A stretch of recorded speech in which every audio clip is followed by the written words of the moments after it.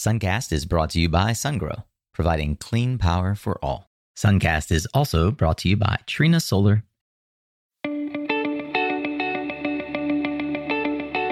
Hey there, Solar Warriors. I'm Nico Johnson, and this is Suncast. Each week, I pull back the veil on the life and business insights of clean tech entrepreneurs building the most noble and impactful companies of our time. I hope what you learn from this conversation is a catalyst for your own growth. So thanks for tuning in, and welcome to our tribe.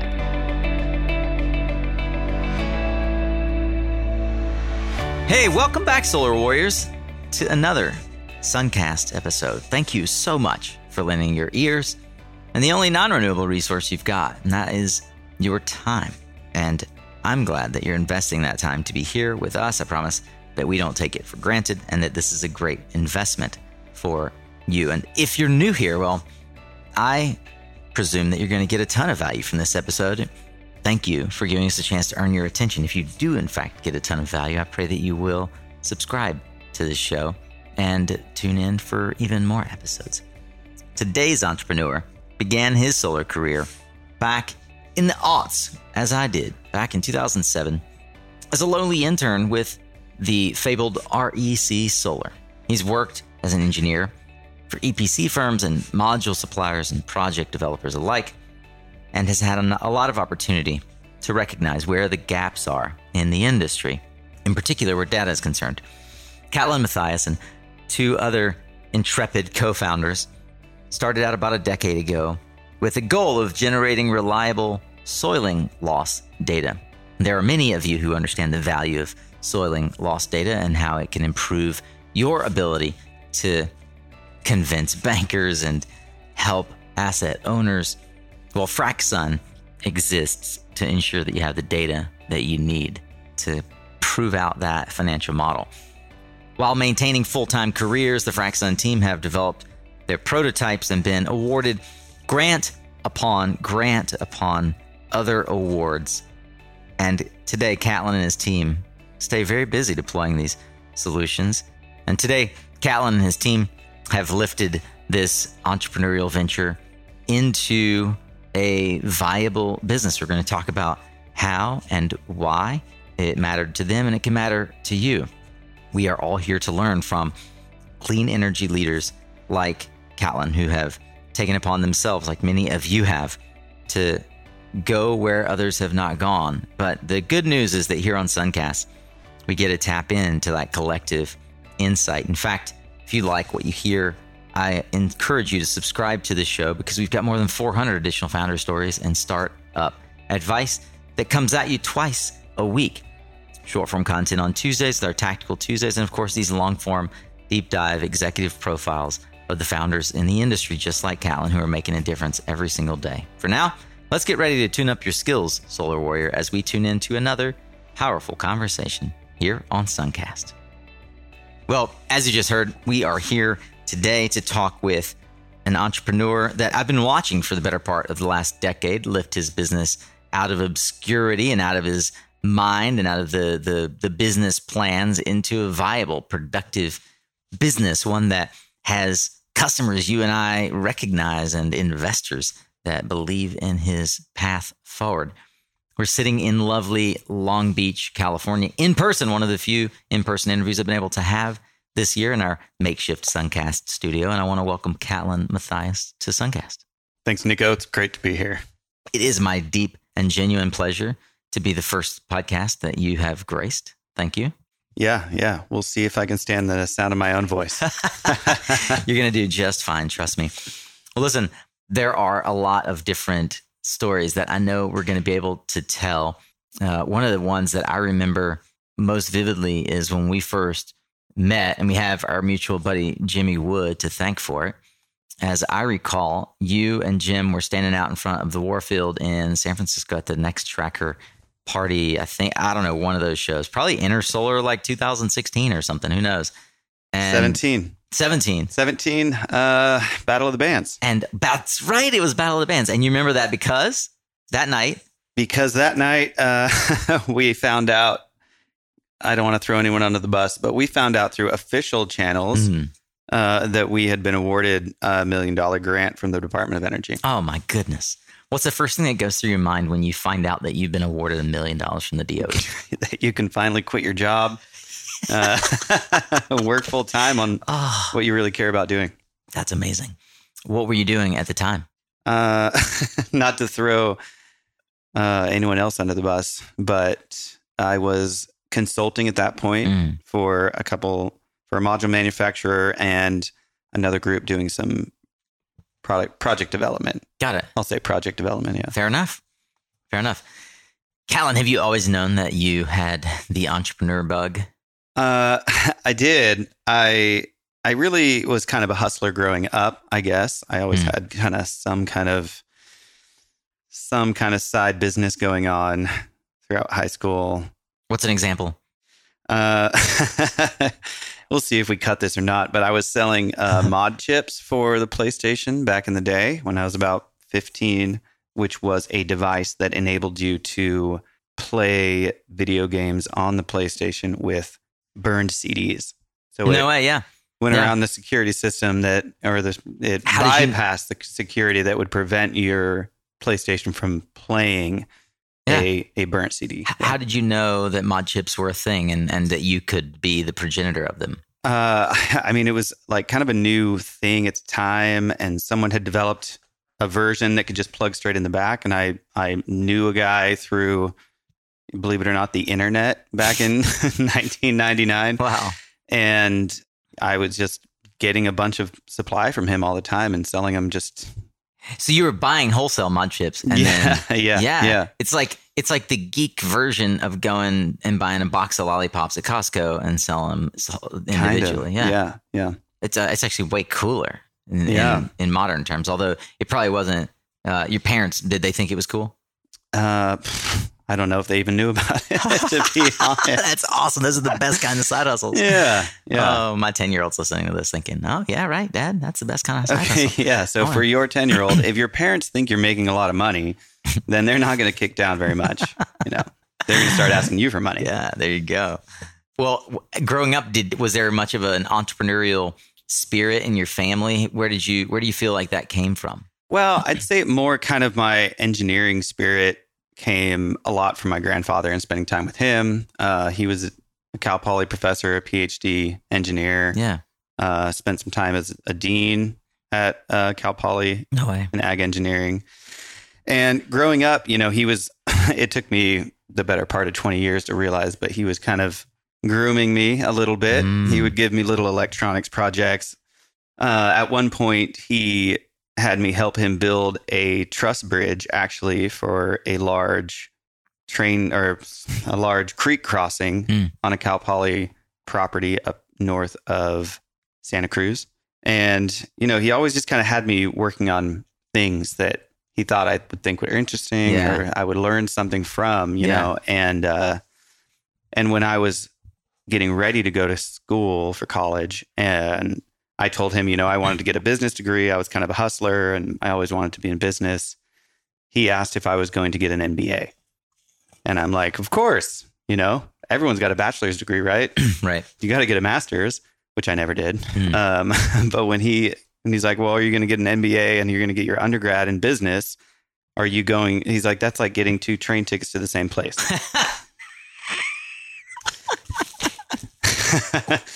So, his suggestion, which I then just bought hook, line, and sinker, was he's like, why don't you get an engineering degree, and then you have a technical background, and then you get your master's in business, and then you can pursue business, as it were. Yeah. It was sound advice. It was great advice. Yeah. Advice I've given. I've given that same advice to a lot of people. Yeah. So great advice. I ended up in engineering and I just really meshed with it. And, I never ended up going back for business and I just started a business instead. Amazing. I started in engineering and about 2 years in, switched to the business school. And to this day, my best friend from college still, no matter when I see him, he always will say, do you remember that College of Engineering sticker because I bet that's still on your car, isn't it? Because I never would take it off. Right. And he's like, why do you keep that College of Engineering sticker on? You're not an engineering student anymore. But once an engineering student, always an engineering student even if you don't finish. Yeah, that's right. Well, I've often referred to my first business, 2006, and then the second, third, fourth, and fifth failures I've been a part of as MBAs 2, 3, 4, and 5. Mm-hmm. So I would argue that you're quite fortunate that your first MBA, which is in the real world, is going quite well, as I understand it. I wonder, was there anything maybe earlier in life before your grandfather rewired the thinking in your brain? Was there anything that you always thought that you were going to do, but you never ended up doing? Not really. I mean, for a young kid, I was fairly money hungry when it came to career choice. Everyone else was like fireman, policeman, astronaut. Yeah. And I was like, I think endodontists make a lot of money, and I was like 11. That's funny. So luckily I'm not doing root canals. Yeah. I hope I still have that right. I mean, yeah. Well, I mean, there's a lot to learn. Yeah. Yeah. And who knows, with the way Fraxon's going, maybe you'll have the time on your hands to become an endodontist someday. Just for fun. So tell me about the first time that you were exposed to the idea that solar power was a thing, and how you decided or knew that was where you're going to focus your career. Yeah. So I had a friend, shout out to Jimmy Gann, if that makes it on, but, he was working at REC when we were both in Cal Poly together, both doing engineering. And he's like, yeah, REC is doing, they have interns, but, the pay is decent. So it was basically a job and something that I needed at the time badly. So yeah, I went to work for REC, and I just really loved the idea that, it was fairly novel still in 2007 that you can just put some panels on your roof and never pay electricity again. Of course, the cost of a residential system at that time, I struggle to remember it, but I think it was, close to $5 to $7 a watt. But yeah, that was kind of my first intro into the world of solar, just designing and installing residential solar arrays. And at that time, REC's commercial division was very new. They had just won their first Costco, I think was about 2007. Yeah. I just had a trip down memory lane that involved a lot of stories about REC for obvious reasons with Carrie Hayes. Yes. Very, very recently. Quick little kaboom, for Carrie Hayes. Love it. That dude he's a legend. And is doing some amazing things at REC Group now. So, as I said in the beginning, when I introduced you, you have kind of only known solar. You started out as an intern at REC. Your buddy got you the internship. Is that kind of how that worked? Yeah. And you started out in the engineering program because, of course, you're an engineer at Cal Poly, and that was the feeder program essentially for REC. Yes. Yeah. They were big fans of mechanical engineers, and that, it's a very hands-on engineering where you can essentially you're learning how to learn, And as a mechanical engineer. Right. So I'm fascinated with the idea that Fraxon is, because throughout our entire career, all of us, especially those of us that started in the aughts, had to learn every piece of how the solar project comes together, how it's modeled, et cetera. And we've used all of the rudimentary tools, and we've seen such wonderful inventions like the sun eye. And now we don't even need to use things like that, right, to determine how a system is going to perform. But the piece that always seemed to me to be sort of locked in a book somewhere was the assumptions around soiling, right? Yeah, a lot of assumptions, actually, to this day. Yeah. One of the things I want to learn is how an entrepreneur decides what problem they're going to try to solve. So talk to me about the journey as an engineer of watching people make assumptions and how you decided that there was a business opportunity in correcting that data. Yeah. That's a great story in that it was the things of prophecy. But first, shout out to anyone who still has a profile picture that's from a sun eye. That's right. That was the coolest. Great American heroes. So, I mean, I had been doing a lot of commercial pre-sale engineering work at the time. and we were doing a lot of work in PVsyst. And, PVsyst is this, for most people that use it, really, if you're still using it or if you used to use it, it's a black box. Yeah. And, PVsyst for the layperson is a modeling software developed at a university in France that was hailed forever and a day as the standard for yield modeling on PV systems, traditionally for utility and increasingly for commercial industrial, almost never for residential unless it was like for a bankability study. Right. And it was one of the world's first component-based modeling programs. What does that mean? So you would go in there and you would say, okay, I'm going to use this particular model and make of solar module, right, and this inverter, and those manufacturers would supply files that would run in this program to give you like the operating conditions. Yeah, then these files essentially are assumptions about the quality of the production from each individual input. Exactly. Product. Yeah. Yeah. And, all along the chain, there's assumptions. I mean, for me, when we started focusing on it, everybody was using, I believe it was data that was stolen from SunEdison or leaked, if anyone's out there who actually leaked it, shoot me a message. I'd love to hear from you.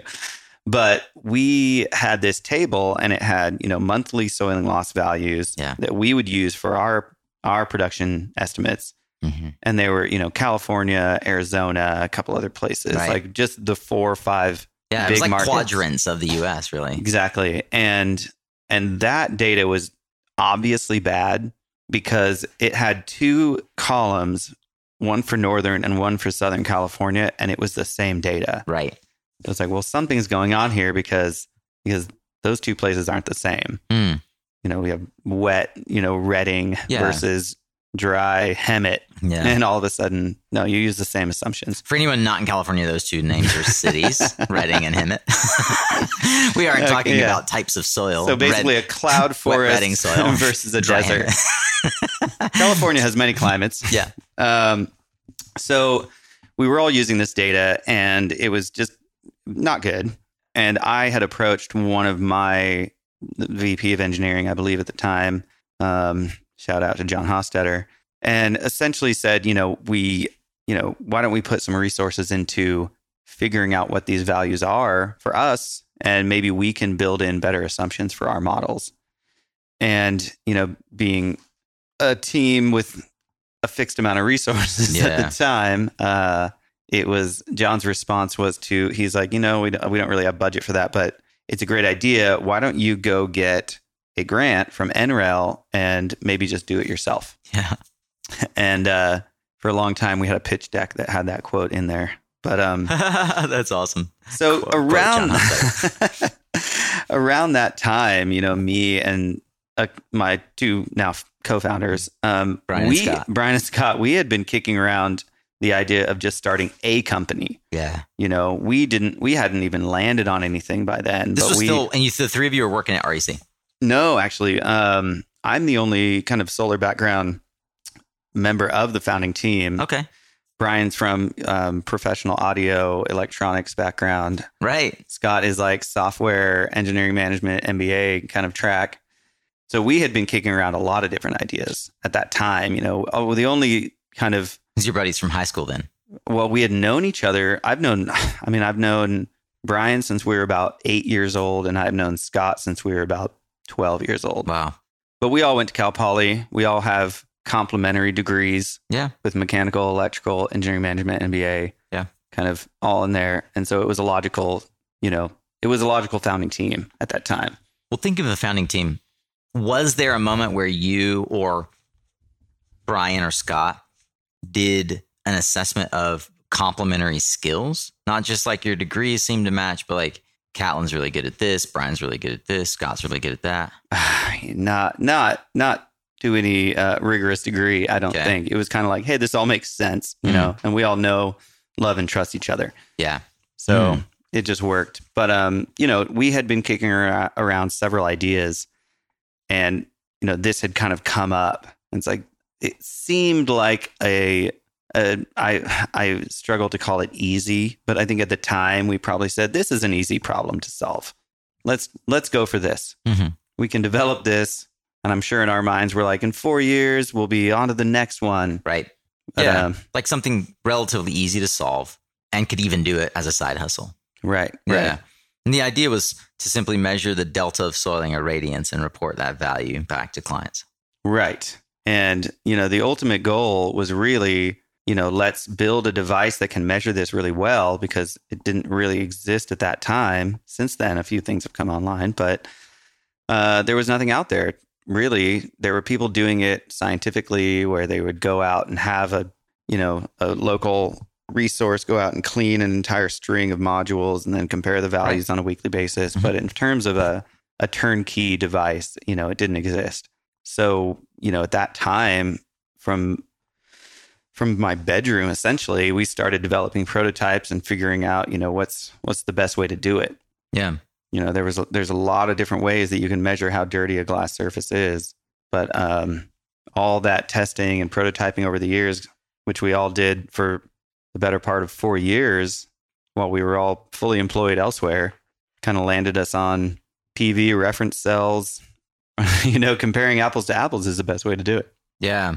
And did you get that NREL grant that John said you should get? No, unfortunately. Our grants came from the Department of Energy. It sounded so easy when he told you to do it. Yeah. I mean, it turns out NREL, I think NREL is mostly a grant recipient. Oh. They partner on a lot of grants. Yeah.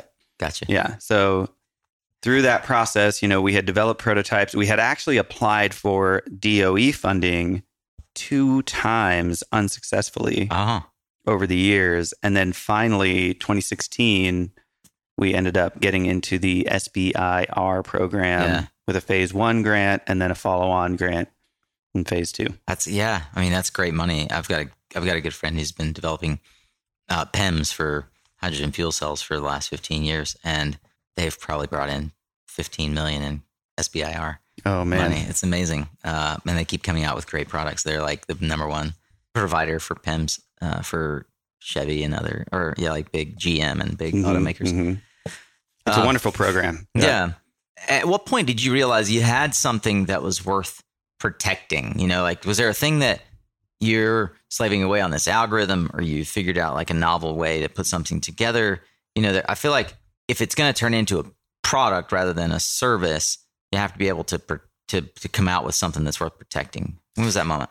Yeah, actually, it was one of the first things we did in the very, very early days, because in order to determine whether or not it was worth pursuing, the first thing we realized we needed to do was kind of a patent search and to see, is anyone else really working on this in earnest enough to the extent that they have filed a patent, which came back, pretty rosy in terms of what was out there. And so we kind of turned around and began filing a patent, immediately thereafter.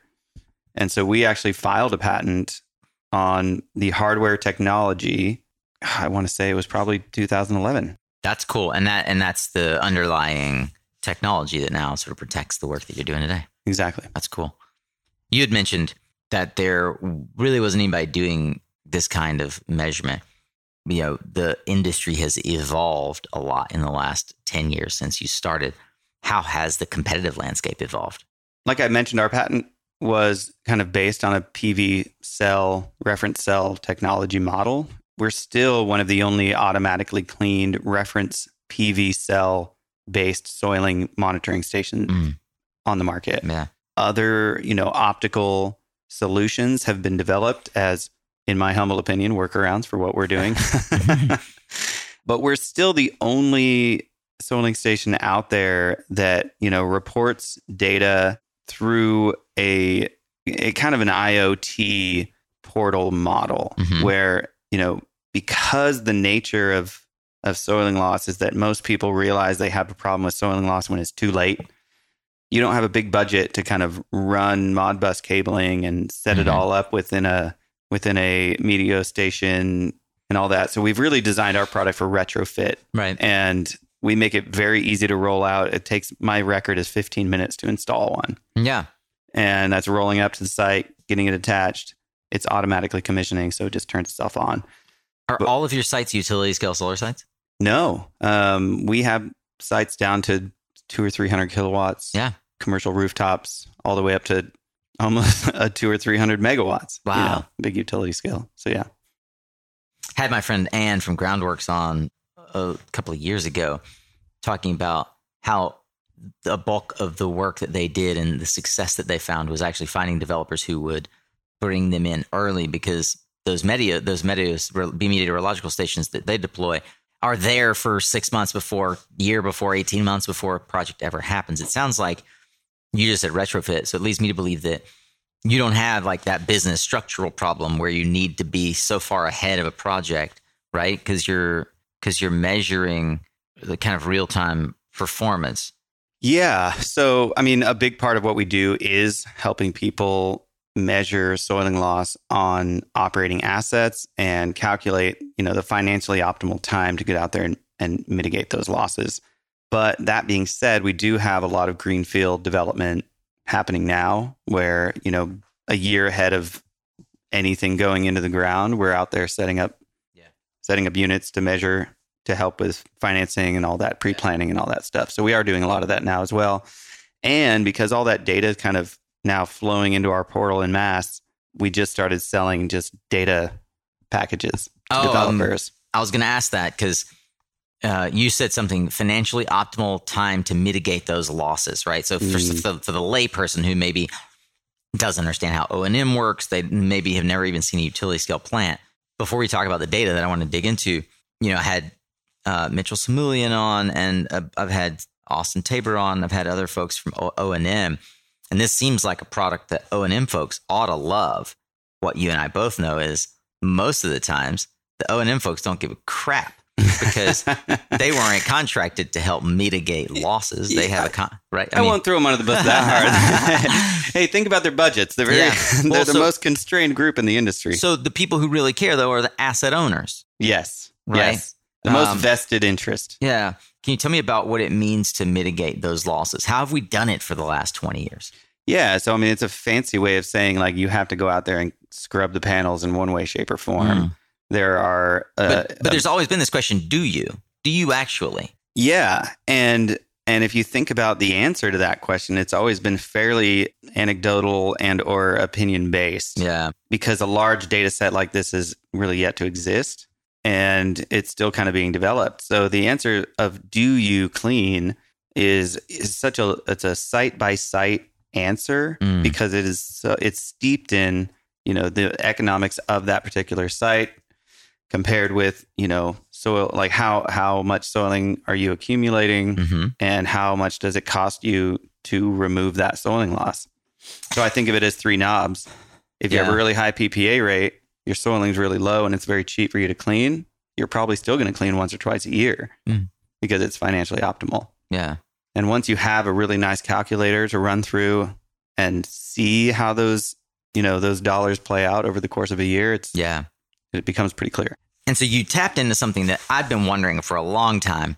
And I think, if I'm not mistaken, we'll probably talk a little bit about around when your recent Series A, that there is an underlying business model to all of this data collection, right? It is that you can actually create something that's akin to we'll call it big data play, that forever, nobody really had the time or interest or motivation to create. And it took kind of three crazy entrepreneurs in California that had kind of gotten fed up with seeing BS financial models to go and get, thank you, DOE, some grant money to create what is now, I believe, going to be a data set that developers will rely on for decades to come. How does this become a sort of macro enabler for the solar industry? Yeah, definitely. I mean, the ultimate goal is to really have so much kind of saturation in the geologically in the US and abroad where, you might not even need to install a soiling station. Right. If there is something close enough to the site you're either developing or operating, you can lean on heuristics, lean on your neighbor and use data that's local enough for your plant. Yeah, and the models will then be able to share, and especially through ML, be able to basically triangulate the accuracy of whether or not of the age-old question, to wash or not to wash, and then also do I roll a truck for this? All right, at what point do I roll a truck for this? How does it fit into my maintenance plan? Because that involves real human dollars. Hey, you know what? I'd like to take a quick minute here, maybe a little self-promotion, but also on behalf of my friend Sheldon Kimber and the folks over at Intersect, as we partnered back in December on a podcast series all about green hydrogen. And as you and I both know, green hydrogen, well, hydrogen generally, is all the rage, especially even more so now that the news has turned towards the energy insecurity many in the world are facing. So I'd encourage you, go listen to the Intersect CEO, Sheldon Kimber, and other experts around the world talk about how green hydrogen can be part of the solution to our climate challenges in our hydrogen series, which is available wherever you listen to Suncast. Intersect is using the historic affordability and availability of renewable energy to develop and grow the industries of tomorrow, including green hydrogen. Hear our green hydrogen series at mysuncast.com/hydrogen. Hey, I know you are a savvy listener. Heck, you're listening to Suncast, and you've probably, as a result, heard of a little company called SunGrow. If you're not using SunGrow inverters on your projects, I would love to better understand why. They are the inverter of choice for many of the EPCs that I know. SunGrow is the number one in gigawatts deployed. They've got the top bankability in the industry. Heck, Solve uses them for the majority of their projects.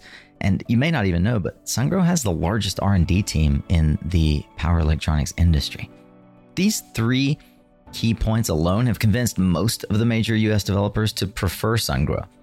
They now experience a diversified supply chain, local service team, patented containerized product, all with their seamless, pain-free commissioning. Look, imitation is the highest form of flattery.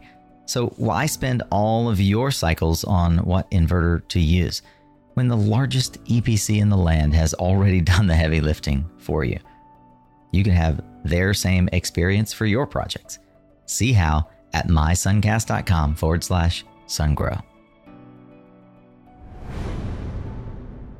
One question bugs me about the entrepreneur journey that very few people talk about.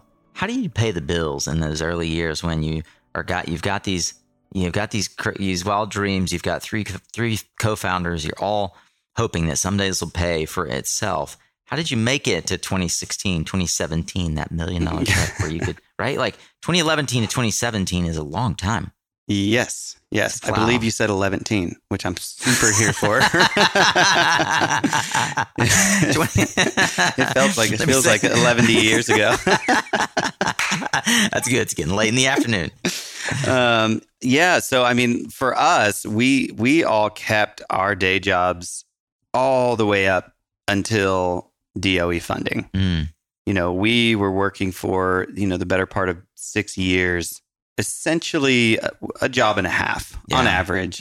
Some weeks would be, 70 hours when we were fired up on an idea or building something, and then, the real lulls over the holidays, and then you get right back into it. I would say on average, 1.5 to 1 2/3 of a job. Yeah. Where we were just working after hours for the longest time. Yeah. So paying the bills. You got an early Sunshot grant too, right? Like $150,000 or something? Yeah. But that was only 9 months before our major grant. Okay. So phase one of DOE SBIR is a 9-month program generally, and phase 2 is 2 years. Yeah. Okay. So how did you think about getting productivity out of that first $150K tranche, given that it's not going to pay for your salaries? You got to actually deploy equipment. Right. And along that line, what was the specific plan for you to get industry buy-in now that you've got money to start deploying this stuff? Who's going to actually raise their hand and say yes? Yeah, I don't know how family friendly we need to be on this podcast, but I had a running joke where with that grant money, we would be like the 1980s drug dealers of myth, where it's like, hey, the first one's free, Yeah. and then you're hooked. So with that initial grant funding, we reached out to a ton of industry players and we said, look, we have grant funding. We want to develop this product. We want to deploy it for free on your operating assets. And, there's some trepidation where people don't want to necessarily put some untested piece of equipment out on their $10 million, $100 million array. Yeah.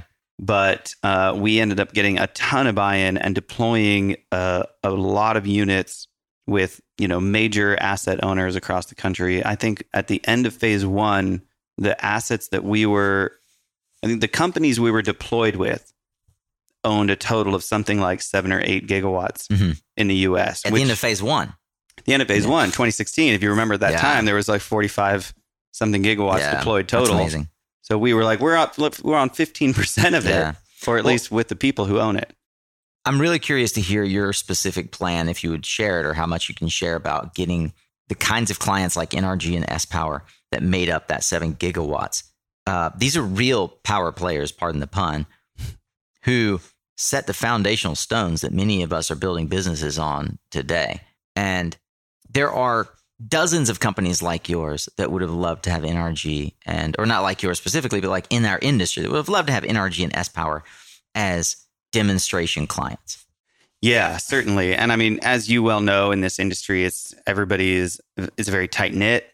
There's a diaspora of whatever company you worked for first and who ended up where in the future and who, you have direct access to and you can have a conversation with and see what's important to them, So it puts a very human face on a large organization like NRG. Yeah. Where it's like, hey, I know someone there. I can just reach out and see if this is something they're interested in. So we were able to get, a lot of those big players through that, just through the nature of the knittedness of this community. Well, if you're keeping track, and certainly those of you who've been in the industry long enough, you are nodding your head right now because you know exactly what he's saying. But 10 years, Catlin and his team built relationships. In particular, Catlin, because you came from the solar industry, right? And the REC diaspora, to put a name on it, is well established and also well healed in the formal sense. Like many people who went through REC's doors, as I talked about with Kerry on his interview, are now running a lot of these big organizations, right? And NRG and S-Power, frankly, gobbled up all of the companies our friends were working for, right? Definitely. But I want to put a pin in the fact that it's really, really important. Many of you who maybe find yourself on the scientific side, you feel a little bit nerdy, you're not a salesman, you're not a biz dev person, you maybe have been stuck behind a CAD drawing forever as an engineer.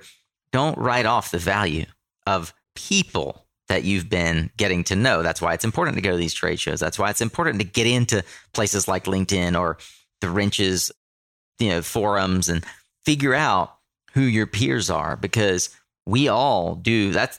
We grow up together in this industry. And if you're trying to figure out how to find a place in this industry, understanding those relationships is a good place to start, right? Because it really is, as you said earlier about how you found your founders, we do business with people we know, like, and trust. Right? As we start businesses with people we know, like, and trust.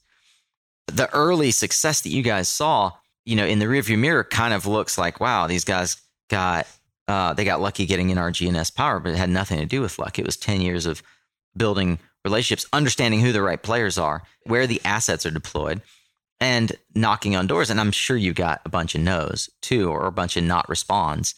But it's important to get those early wins. And you can build the success of a business or trace the failure to the success or failure of getting those early validation points. Yeah, definitely. And like usually it's more a bunch of, let's talk about it in the new year. Yeah. Not necessarily a no. Well, you guys just closed your Series A. Often you don't find a company that has closed a Series A without having first developed what we refer to as product market fit. Talk about finding product market fit and realizing that you are ready to go raise money and like double down on it. Yeah. So, I mean, we had a lot of success with our initial like kind of tranche, I would say, of DOE pilot program partners. Mm-hmm.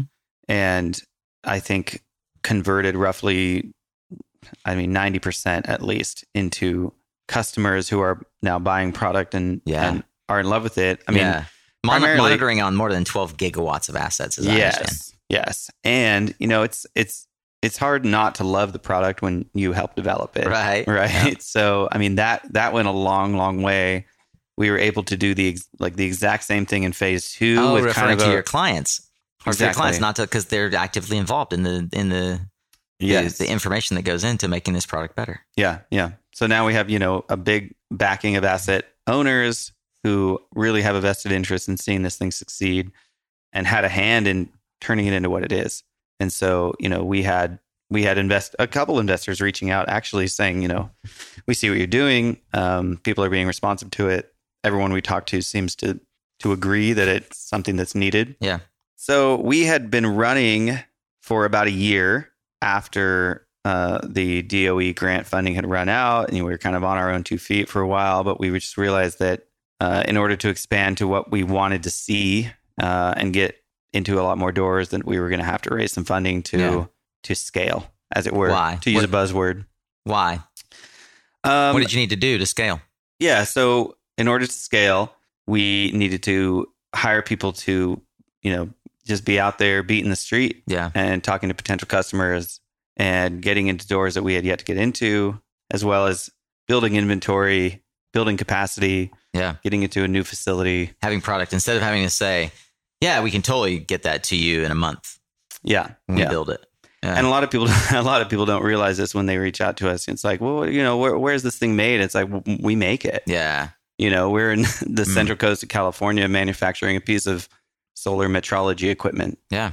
And I love that aspect of it. One of my favorite things is tinkering, in the shop and making something new. We've got a couple exciting, partnerships coming out soon that are very tinkery. They require a little bit of customization, and that kind of stuff really gets me excited to show up to work every day. Yeah.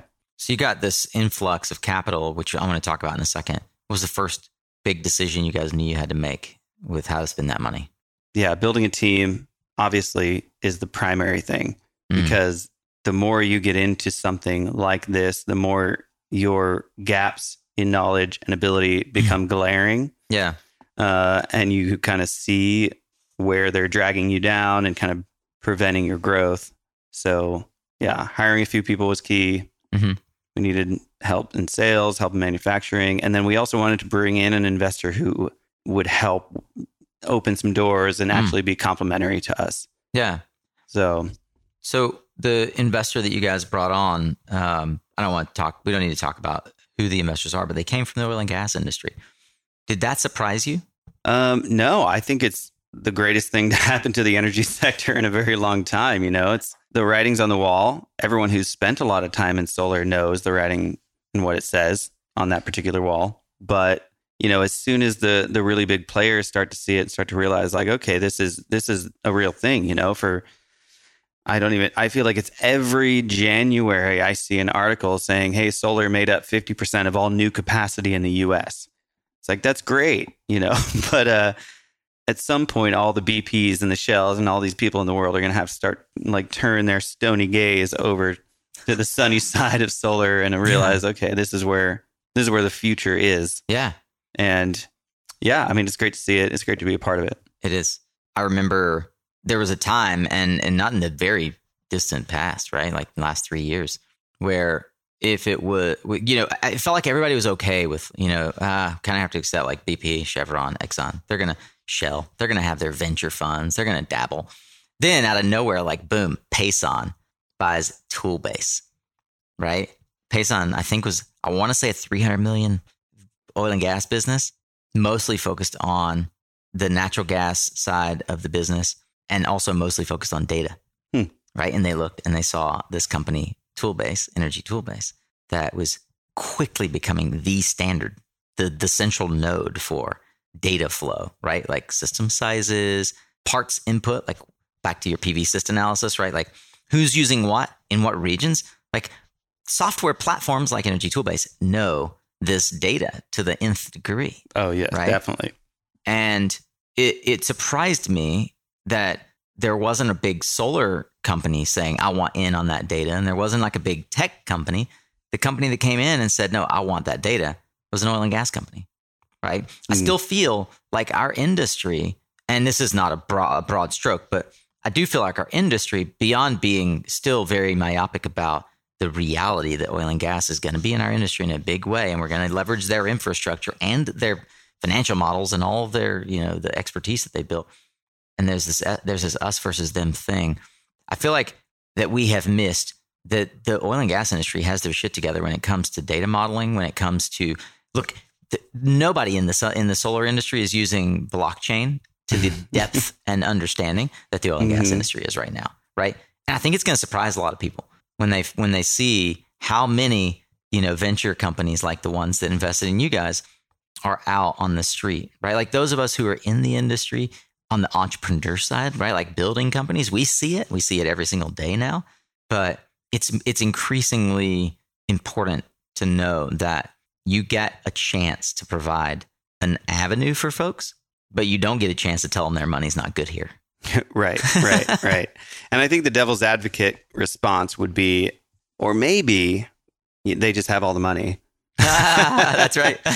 And maybe they've been selling a lot of old technology for a long time and realizing that, in order to get their money to keep doing what it needs to do, they need to start putting it into the technologically advanced side of energy management and battery storage and solar and all that. I wonder, have you reflected at all on the last 10 years and thought about what skills did you develop over the last decade that have helped you persist in entrepreneurship? Oh, man. The luxury of pontificating. Self-reflection. Who's got the time? Ask me in a year. Yeah. Okay. I will.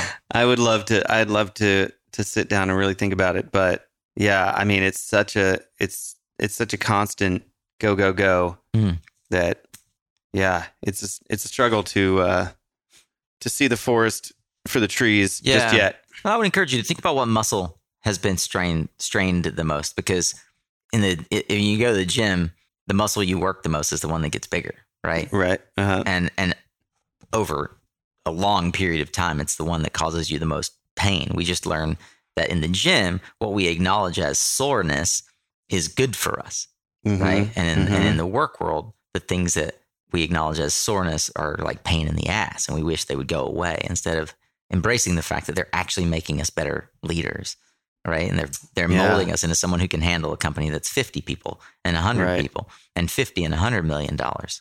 Yeah. So yeah, I would encourage you and everyone listening to think back on 2021. Whenever you're listening to this, think back on the last 1 month, 3 months, 9, 12 months.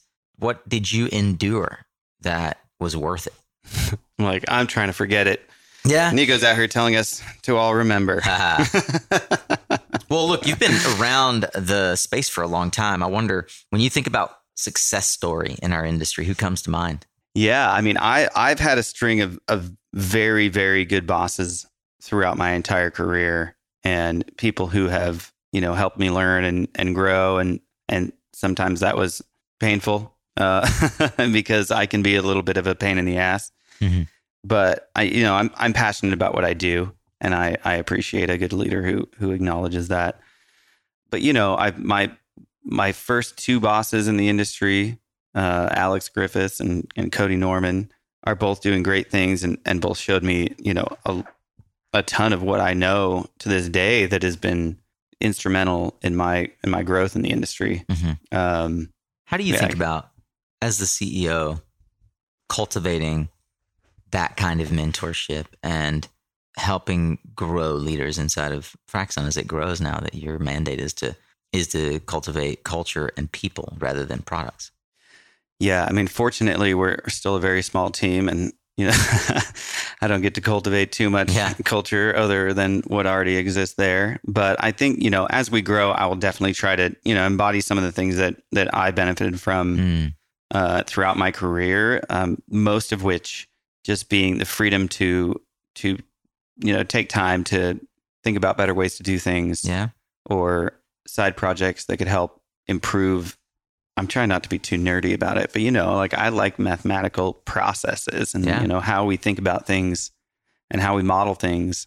And I owe my entire current position in the industry due to realizing some numbers were pretty terrible. Yeah. And I think more people should be thinking about stuff like that all the time, because there's still a lot of really bad numbers out there. And what about without giving too much away, I mean, I already know the next one I want to tackle. Nice. Yeah. I'm reminded in your story of, is it John Hofstetter? Hofstetter. Who was your boss at the time that you came up with this idea, right? Like, what a gift that you had a boss who didn't say, why the hell are you talking to me about this? We can't do anything about this. Right? There might have been 3 other me's out there who got that response. Yeah. Yeah. Who knows? I mean, from different bosses, not from John. Not from John. John just liked me. You were the squeaky wheel. Mm-hmm. Was there any point over the last 10 years that you thought you were just like, it's time to throw in the towel? I mean, we did get turned down for 2 DOE grants, and looking back, at the time I was like, man, like maybe nobody needs this. Mm. But then I look back on those applications and I'm like, man, this was really just poorly written. And also the industry needed to grow a little bit, so during that whole growth period where the DOE changed its sights, as you well know, from trying to lower the total installed cost of solar, and now they're more focused on levelized cost of energy, trying to get every single kilowatt hour cheaper and cheaper, right?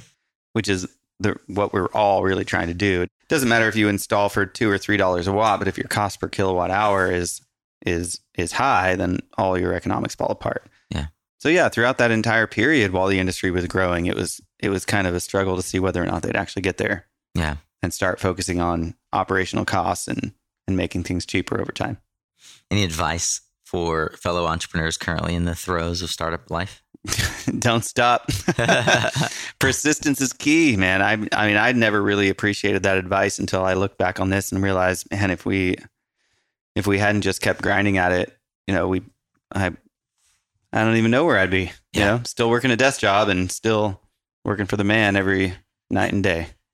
I know that you, having sold mod chips in your teens, are one who is, usually out ahead of current technology, bleeding edge, one might say. What bleeding edge technology, solar or not solar related, maybe climate tech would fall in the category, over the last 12 months got you excited? Last 12 months.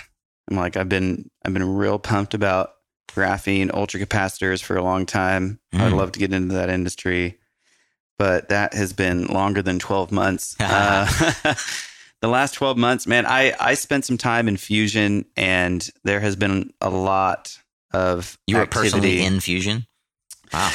I'm like, how could I make a cell splitting meiosis joke there? But no, I mean, I thought I wanted to get into the fusion industry for a long time, and it's that always 10, maybe always 20 years away technology, depending on how pessimistic you are.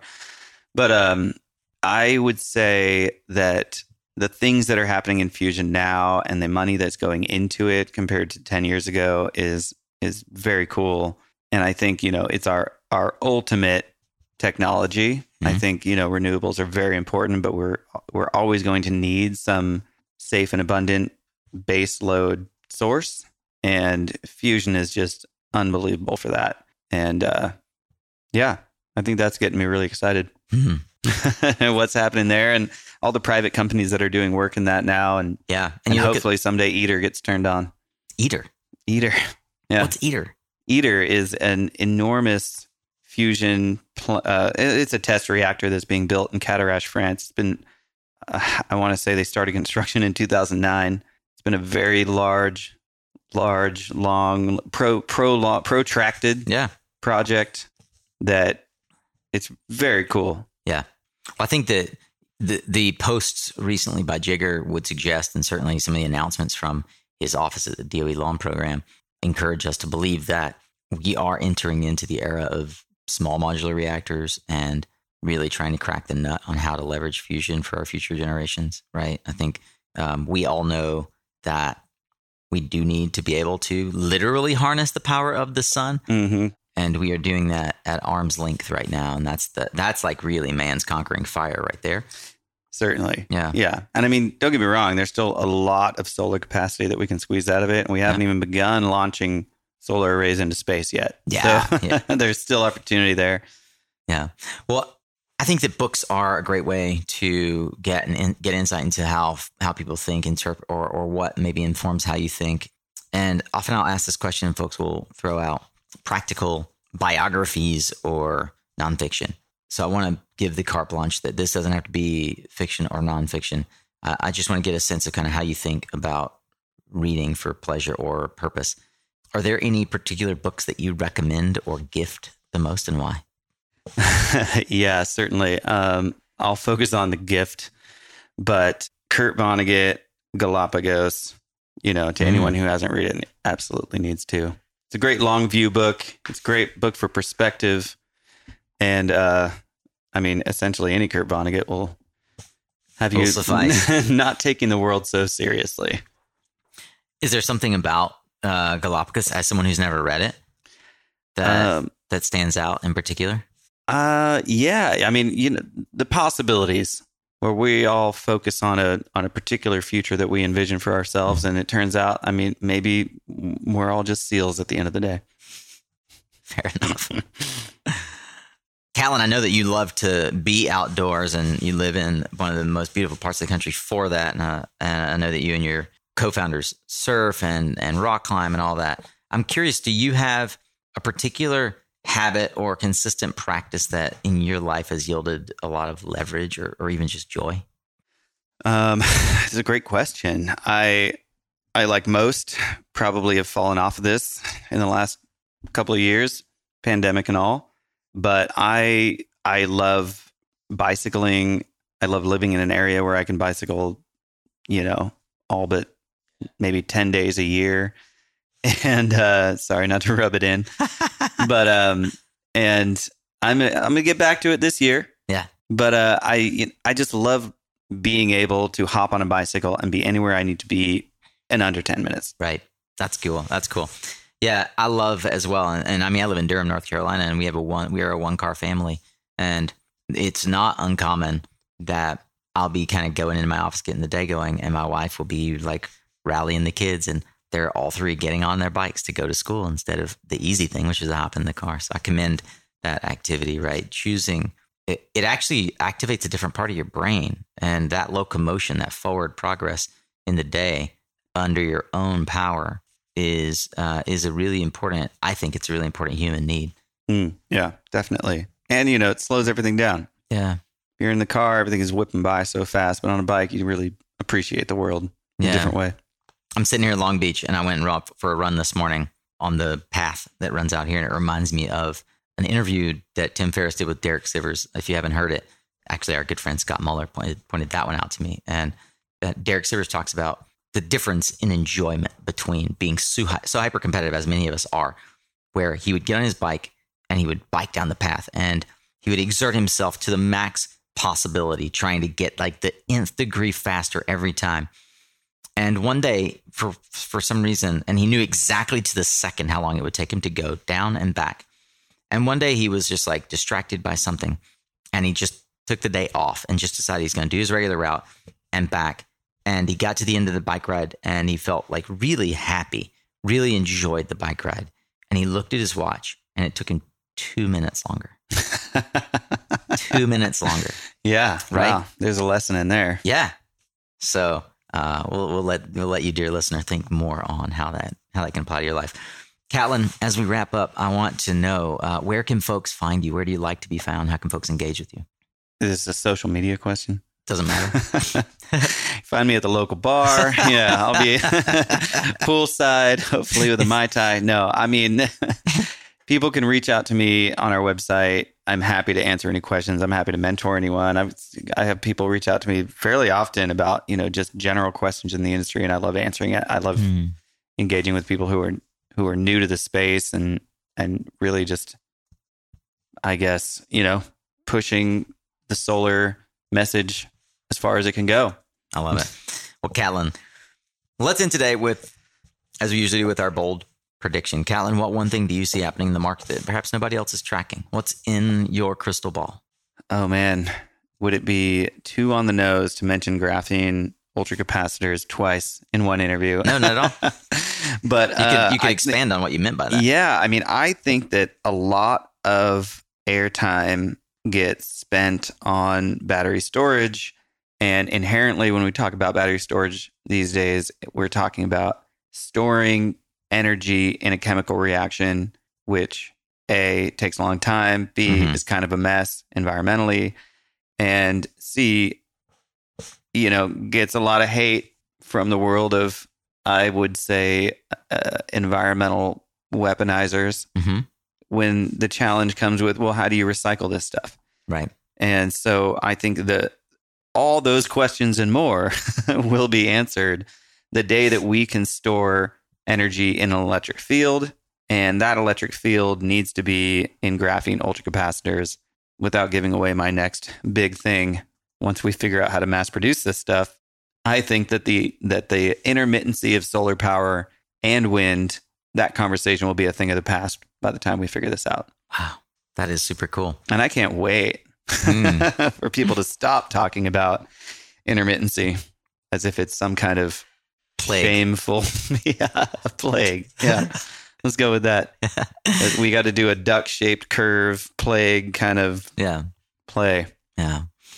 Catlin Mathias is one of 3 co-founders of FracSun, and he is also, as you have heard, very down-to-earth, approachable entrepreneur and founder that I hope you all get to meet someday. Catlin, thanks for taking the time to come meet me today. Thanks, Nico.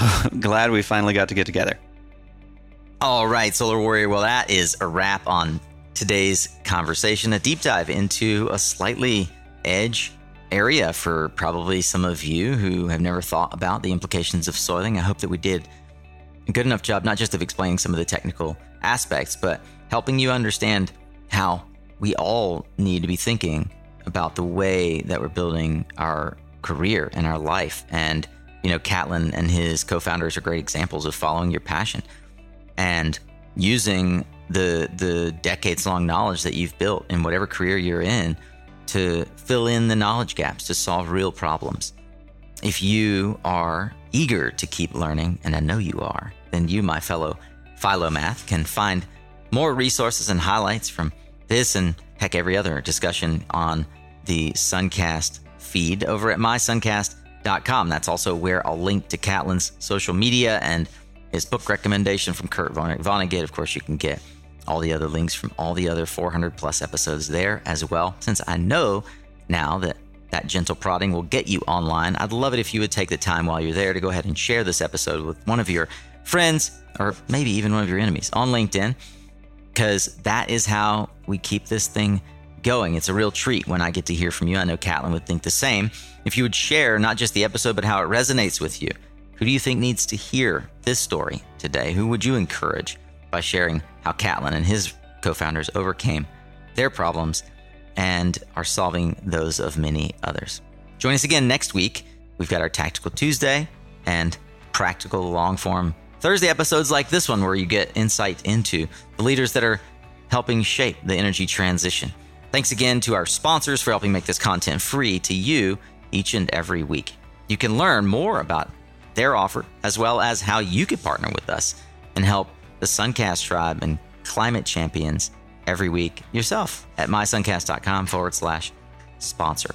Remember, you are what you listen to. Thanks again for showing up, Solar Warrior. It's half the battle.